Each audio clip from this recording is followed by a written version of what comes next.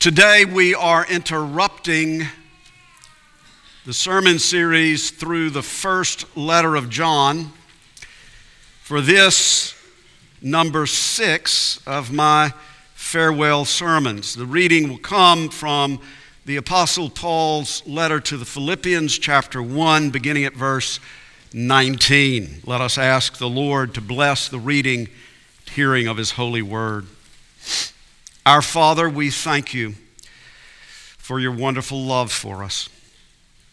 We thank you for the gift of your Son, Jesus Christ, in whom we have life, life abundant, life eternal, by your grace. We thank you, O Holy Spirit, now for your ministry among us, within us. We pray that you will illumine our minds and enable us to receive in our hearts the truth of the very Word of God, so that our lives might be more nearly transformed into the likeness of Jesus, our Savior, and our minds renewed, so that we might live to please you, to the glory of your name. Amen. Let us hear the very word of God. It is written, "Yes, and I will rejoice, for I know that through your prayers and the help of the Spirit of Jesus Christ, this will turn out for my deliverance, as it is my eager expectation and hope that I will not be at all ashamed, but that with full courage, now as always, Christ will be honored in my body, whether by life or by death. For to me, to live is Christ, and to die is gain. If I am to live in the flesh, that means fruitful labor for me. Yet which I shall choose, I cannot tell. I am hard pressed between the two. My desire is to depart and be with Christ, for that is far better. But to remain in the flesh is more necessary on your account. Convinced of this, I know that I will remain and continue with you all for your progress and joy in the faith, so that in me you may have ample cause to glory in Christ Jesus because of my coming to you again." Amen. And now unto him who loves us, who has freed us from our sins by his blood, to Jesus Christ be all praise, honor, glory, and dominion forever and ever. Amen. The Bible is the Word of God breathed out from the mouth of God by the Holy Spirit of God. This morning, I want us to hear and to heed what the Bible says about the reality of death. You are going to die, and so am I. Every single one of us will die, and so will everyone that we know and love, and so will everybody else. And we don't know when or how. What does the Bible say? You do not know what tomorrow will bring. What is your life?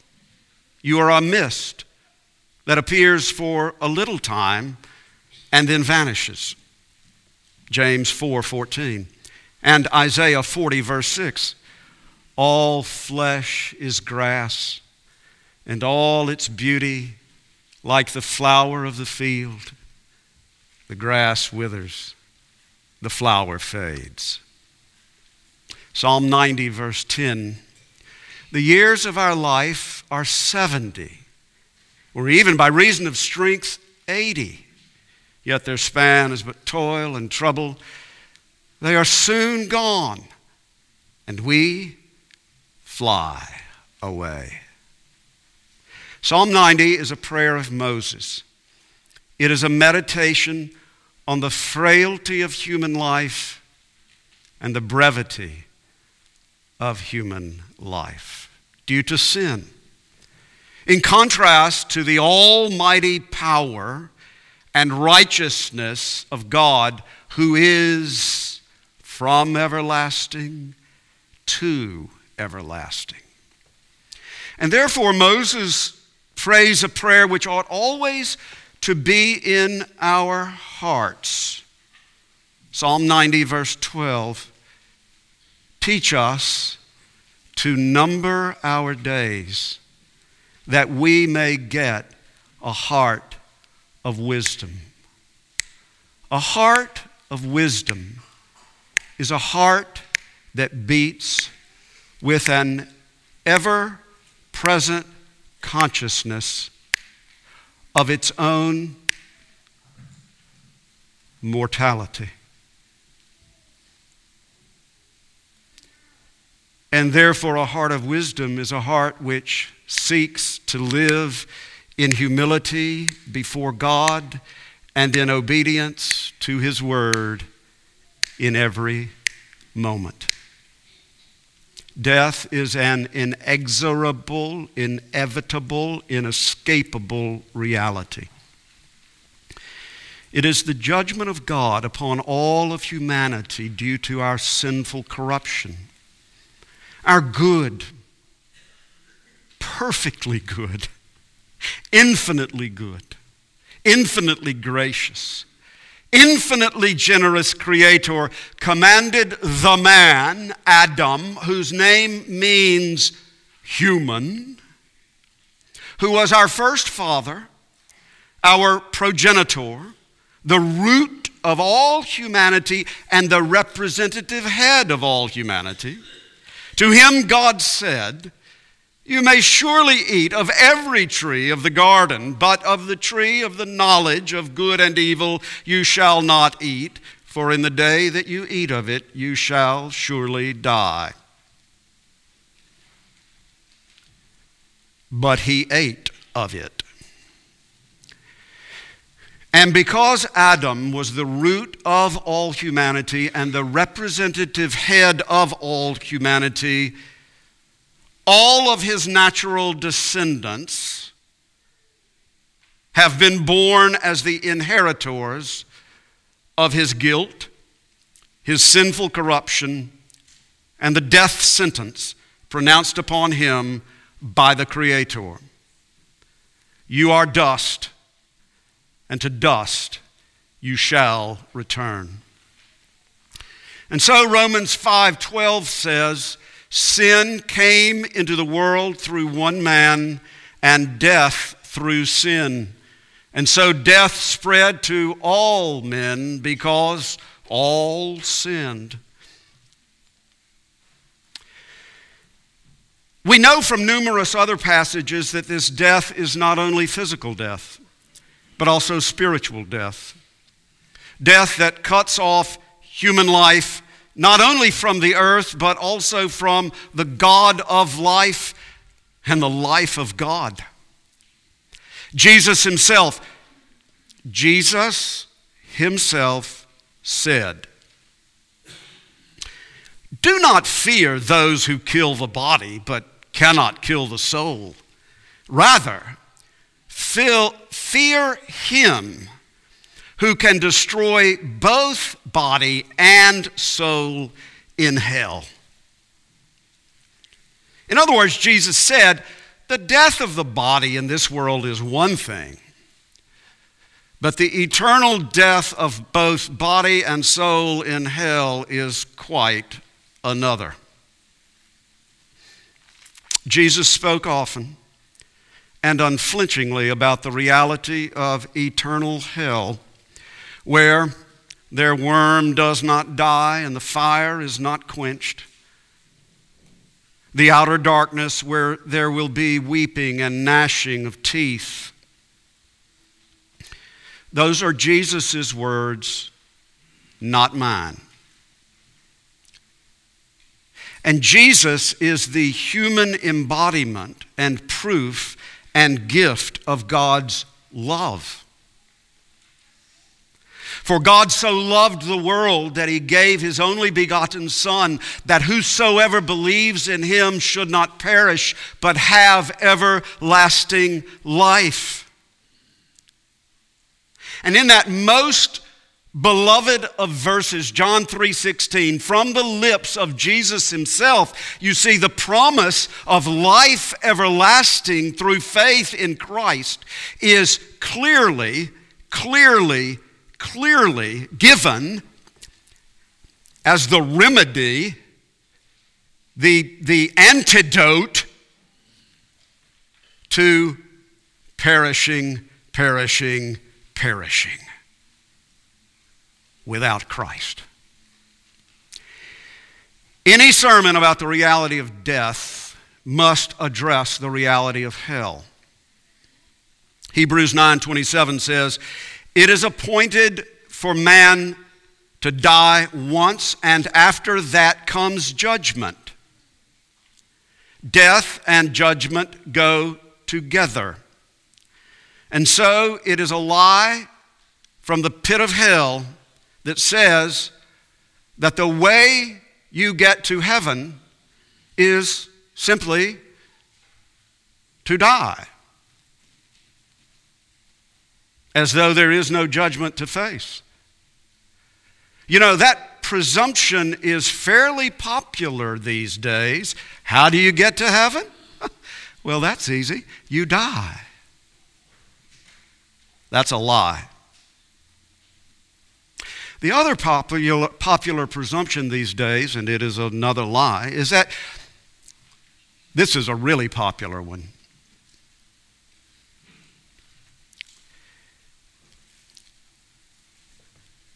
You get to heaven by being a pretty good person. You know, nobody's perfect. But pretty good people get to go to heaven. And except for the very worst of humanity, most people are probably good enough for God. You know, we might really like to think that, wouldn't we? But what does the Bible say? The Bible says that none is righteous, no, not one, except for only one person who is good enough for God. And that person is perfect. And his name is Jesus Christ, the righteous. And every other person will be judged according to the standard of his sinless perfection. Acts chapter 17, verse 31. So let me ask you, are you a sinner in need of a sinless Savior? Is Jesus Christ your perfect substitutionary sacrifice? Have you accepted him, and do you depend upon him alone as your good enoughness for God, your righteousness received through faith in him, so that when you die, you will not perish, but have everlasting life?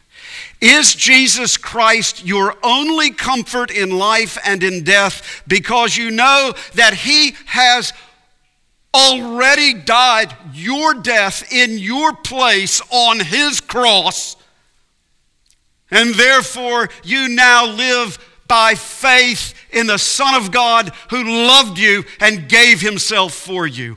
Are you right now forever alive in Christ? Jesus said, I am the resurrection and the life. He who believes in me, even though he die, yet shall he live. And whoever lives and believes in me shall never die. Do you believe this? Jesus gives a promise and calls for a response.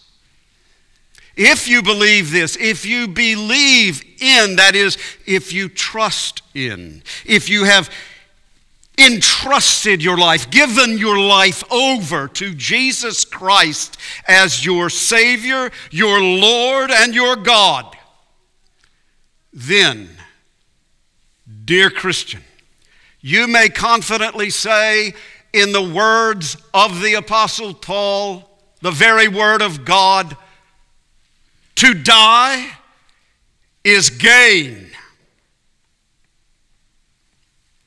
It's taken me a while to get to Philippians 1, but now we can begin to hear the wonderful word of God's word, God's encouragement to all who trust in Christ.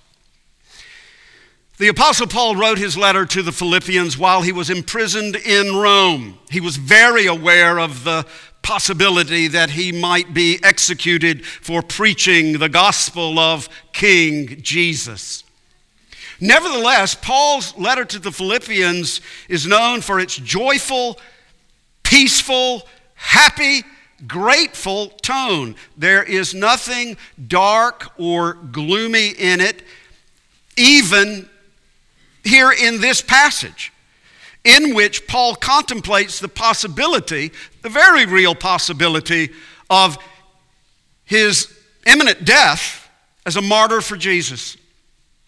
There are some important things for us to learn from this passage as we consider the reality of our own inevitable death whenever and however that will take place.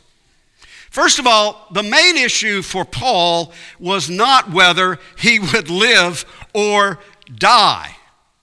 That was a given. He wasn't concerned about that. The main issue for Paul was that he wanted Christ to be honored, whether by his life or by his death. And he wanted the Philippians, and the Lord wants us, you and me, to have that same perspective.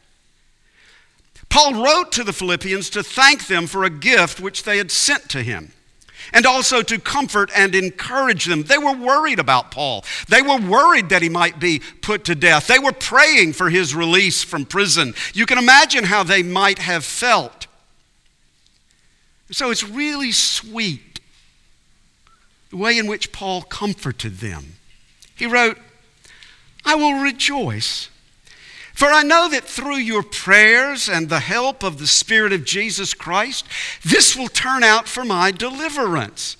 In effect, Paul was saying, don't worry about me. I'm going to be okay. But when he says, this will turn out for my deliverance, on first reading, it seems, on the surface, as though Paul fully expected to be delivered from prison. But he immediately continues by saying, as it is my eager expectation and hope that I will not be at all ashamed, but that with full courage, now as always, Christ will be honored in my body, whether by life or by death. So in other words, yes, he would be delivered either by being released from prison or by being executed for Jesus' sake. And that is the reason that Paul said that he was hard-pressed between the two. That is, hard-pressed between his desire, his sincere desire to continue to live on earth in service to Christ, and on the other hand, his desire to depart and be with Christ, which would be far better. Hard-pressed between the two. Now, brothers and sisters, when we read, to die is gain, we must understand that Paul did not have a morbid death wish, and neither should we. if we are Christians, then we should sincerely desire to live on the earth for as long as the Lord ordains, for the purpose of serving Him for His glory in whatever way we can. And it is right and good to desire a long life upon the earth for God's glory and under His blessing. That is a good gift of God. And so as Christians, we ought not to have a despondent and despairing and depressed attitude about life on earth, such that we just hope to escape from this world as soon as possible. Oh no. We are here to serve Christ. And we are here to serve Him as best we can for as long as we can by His power and grace until He takes us home. That was Paul's perspective as he wrote this letter, hard pressed between his desire to continue to serve Christ on earth and his desire to depart and be with Christ. So you see, he really was in a win-win situation, and that's how we ought to see our situation. Win-win. If the Romans let him out of prison, he could go on living on earth, serving Christ, preaching the gospel, encouraging believers, and rejoicing over their progress in faith. That's a win. Don't you want to continue living on earth and seeing God's blessing poured out upon your life and your children and your grandchildren? That's a win. That's a win. And if God should so be pleased, yes, I would love to live to be 100.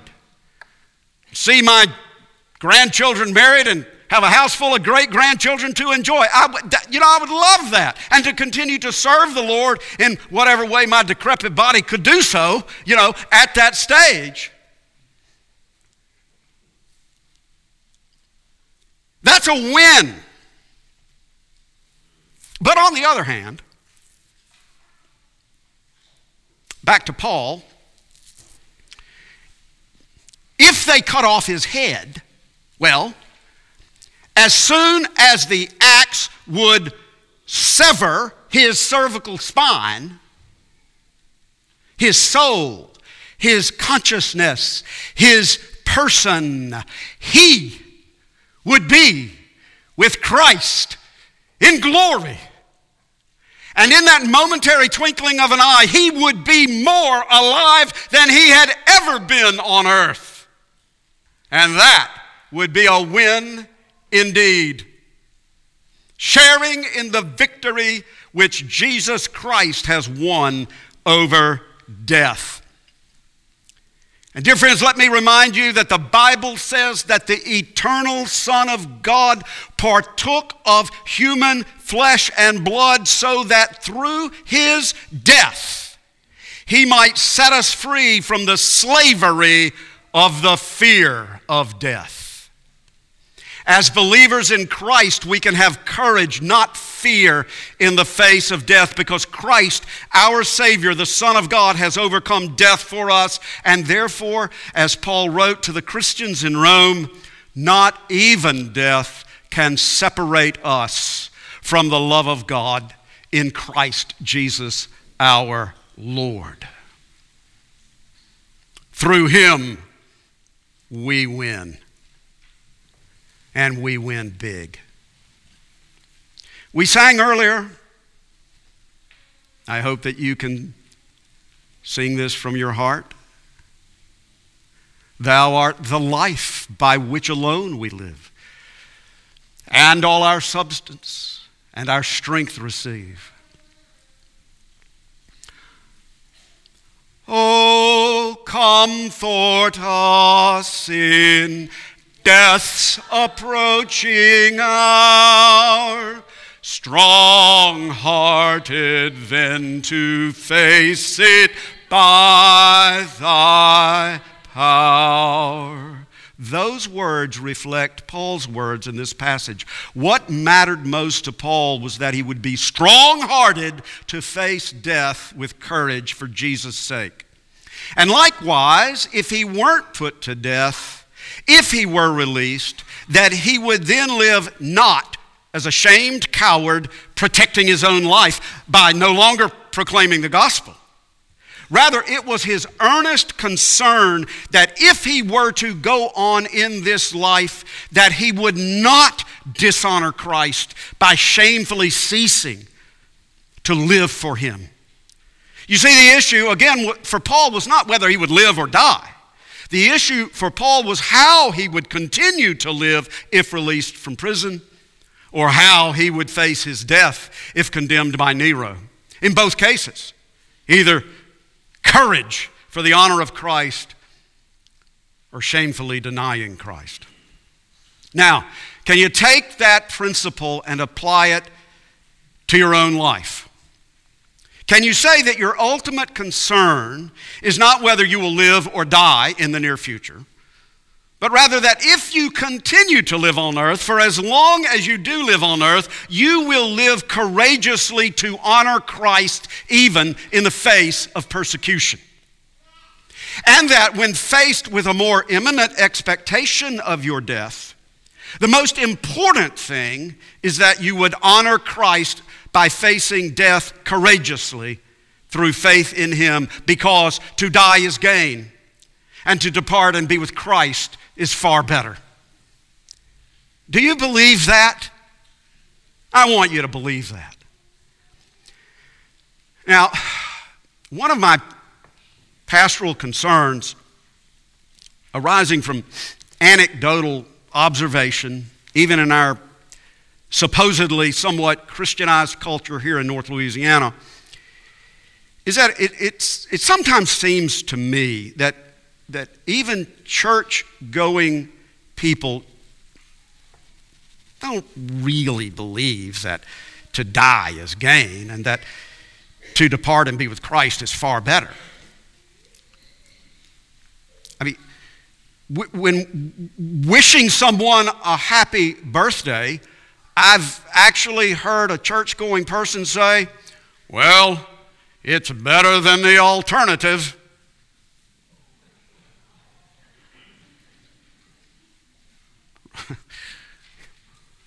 Maybe we need to talk.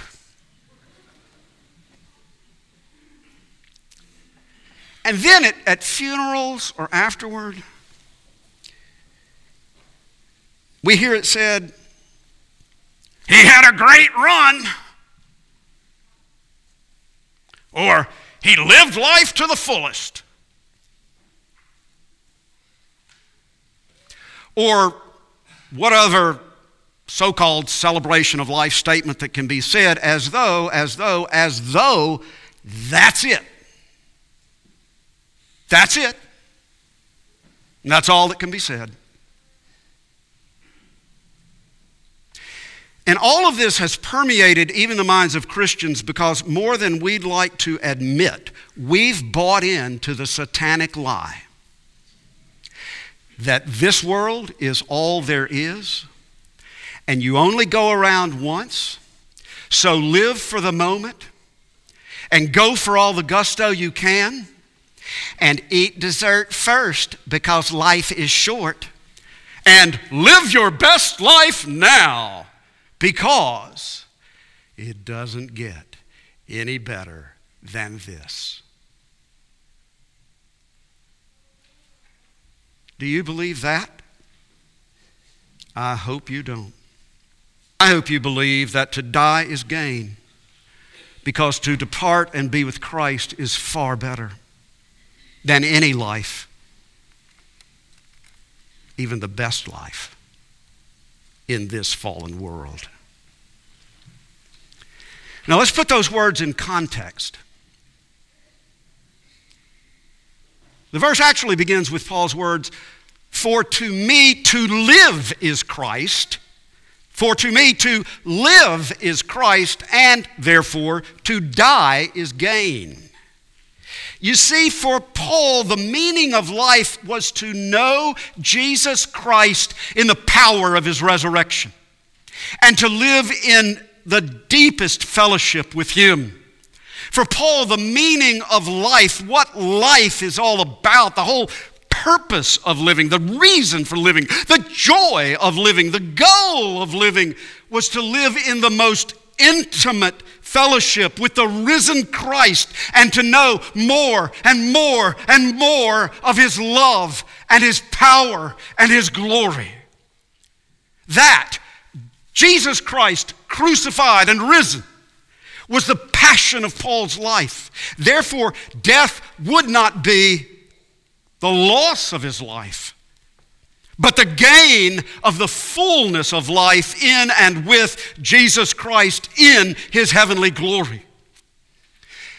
The Apostle Paul had seen the risen Christ and His glory. And in some kind of vision or supernatural experience, Paul had been taken up into the third heaven, into paradise, and he heard and saw things that cannot be told because they are beyond our imagination and our ability to comprehend. That's in 2 Corinthians chapter 12. But we do have his personal testimony, which is the Word of God, that to depart and be with Christ is far better. Too often, it seems to me, too many people think of heaven as nothing more than a runner-up consolation prize. People say, with a shrug of the shoulders, so it's not much comfort. Well, she's in a better place. That doesn't really sound far better. So, by the way, it's not a matter of being in a better place. I know we say that all the time, but it's not a matter of being in a better place. The Bible says it's a matter of being with Christ.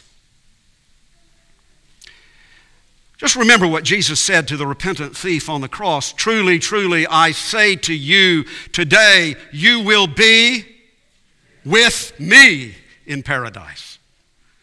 And to the Corinthians, Paul wrote, we are of good courage. There's that word again. We are of good courage. And we would rather be away from the body and at home with the Lord. It's Christ and only Christ that makes heaven a better place. Because it's Christ and only Christ that makes heaven heaven. The kingdom of His love. So when you die, if you're not with Christ, you're not in heaven. So please, dearly beloved, let us rid ourselves of those ridiculous cartoon notions of an afterlife filled with pagan, Christ-less, worldly pleasures. Let us desire to be with Christ and together with Him, yes, with all of His redeemed people. Yes, the Bible says to Christians that we, together with all those who belong to the Lord, will always be together with the Lord. He and only He is the one through whom that wonderful and eternal reunion will take place. It's all about our being together with Him because of Him. You know, deep down in our hearts, we all want to live forever with the people that we love. We were created for that. We all want to live forever with the people that we love. That is the reason that we experience grief. Even when our loved one who dies at 100 years of age, there's still grief. There's still loss. Why? Why? Because here we go, right here.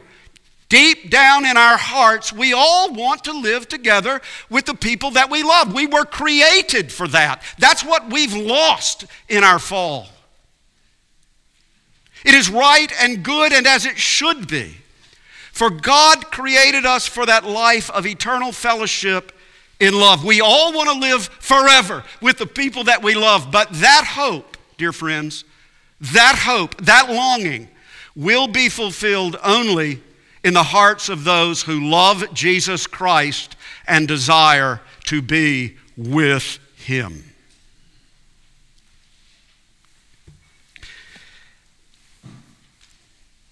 Our understandable, I want to say this gently, understandable but insufficient thoughts about heaven are also expressed when we say, she's not suffering anymore.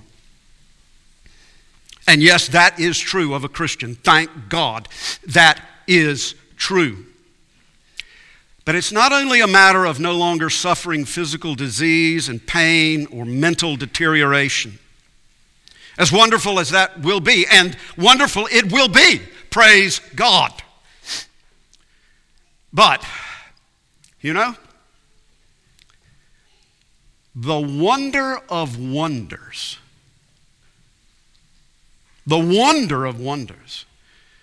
is that when I die and go to be with Christ, I will sin no more. Neither in thought, word, or deed. And I have a really hard time imagining myself with a soul that cannot sin. Oh, that will be glory. That will be glory when finally, together with all the redeemed of the Lord, I will be set free and perfectly enabled to love God with all my heart and soul and mind and strength forever. When you think about that for yourself, does it thrill your heart and soul? I hope it does. There's so much more that needs to be said.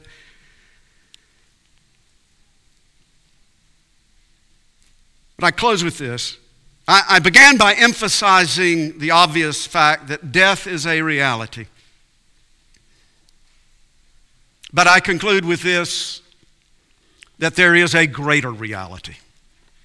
Jesus Christ, the Son of God, the last Adam, the obedient Adam, the representative head of all those who are members of His body, for our sake and for our salvation, bore our sins upon the cross under the wrath of God, wearing a crown of thorns, bearing Adam's curse for our sake. While we were still sinners, Christ died for us. He has conquered death. He has swallowed up death forever. He has been there. He has been there. He has done that. He has done that. He has undone it. He has undone death. Undone it. Ha! For all those who look to Him for their salvation.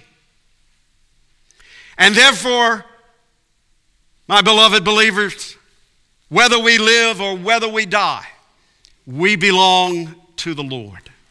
His kingdom is everlasting, full of righteousness, peace, and joy, beauty beyond our imagination, the abundant life which we cannot even comprehend.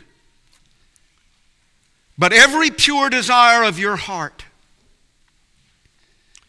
every longing of your soul, every hope for your true happiness, and the healing of your deepest wound is there in the kingdom of His everlasting love. As it is written, eye has not seen, nor ear heard, nor have entered into the heart of man the things which God has prepared for those who love Him. Dearly beloved in Christ, Be cheerful, not fearful. To die is gain. To God be the glory. Amen. Our Father, we thank you for the glorious gospel of your Son, our Savior, Jesus Christ, who for our sake and for our salvation bore our sins in his own body on the tree and rose victorious from the grave, that we in union with him might have life and life everlasting. We entrust ourselves to you. Through Jesus Christ our Lord. Amen. In response to the gospel of Jesus Christ, let us stand to affirm our faith in the words of the Heidelberg Catechism. Dear Christian believer, what is your only comfort in life and in death?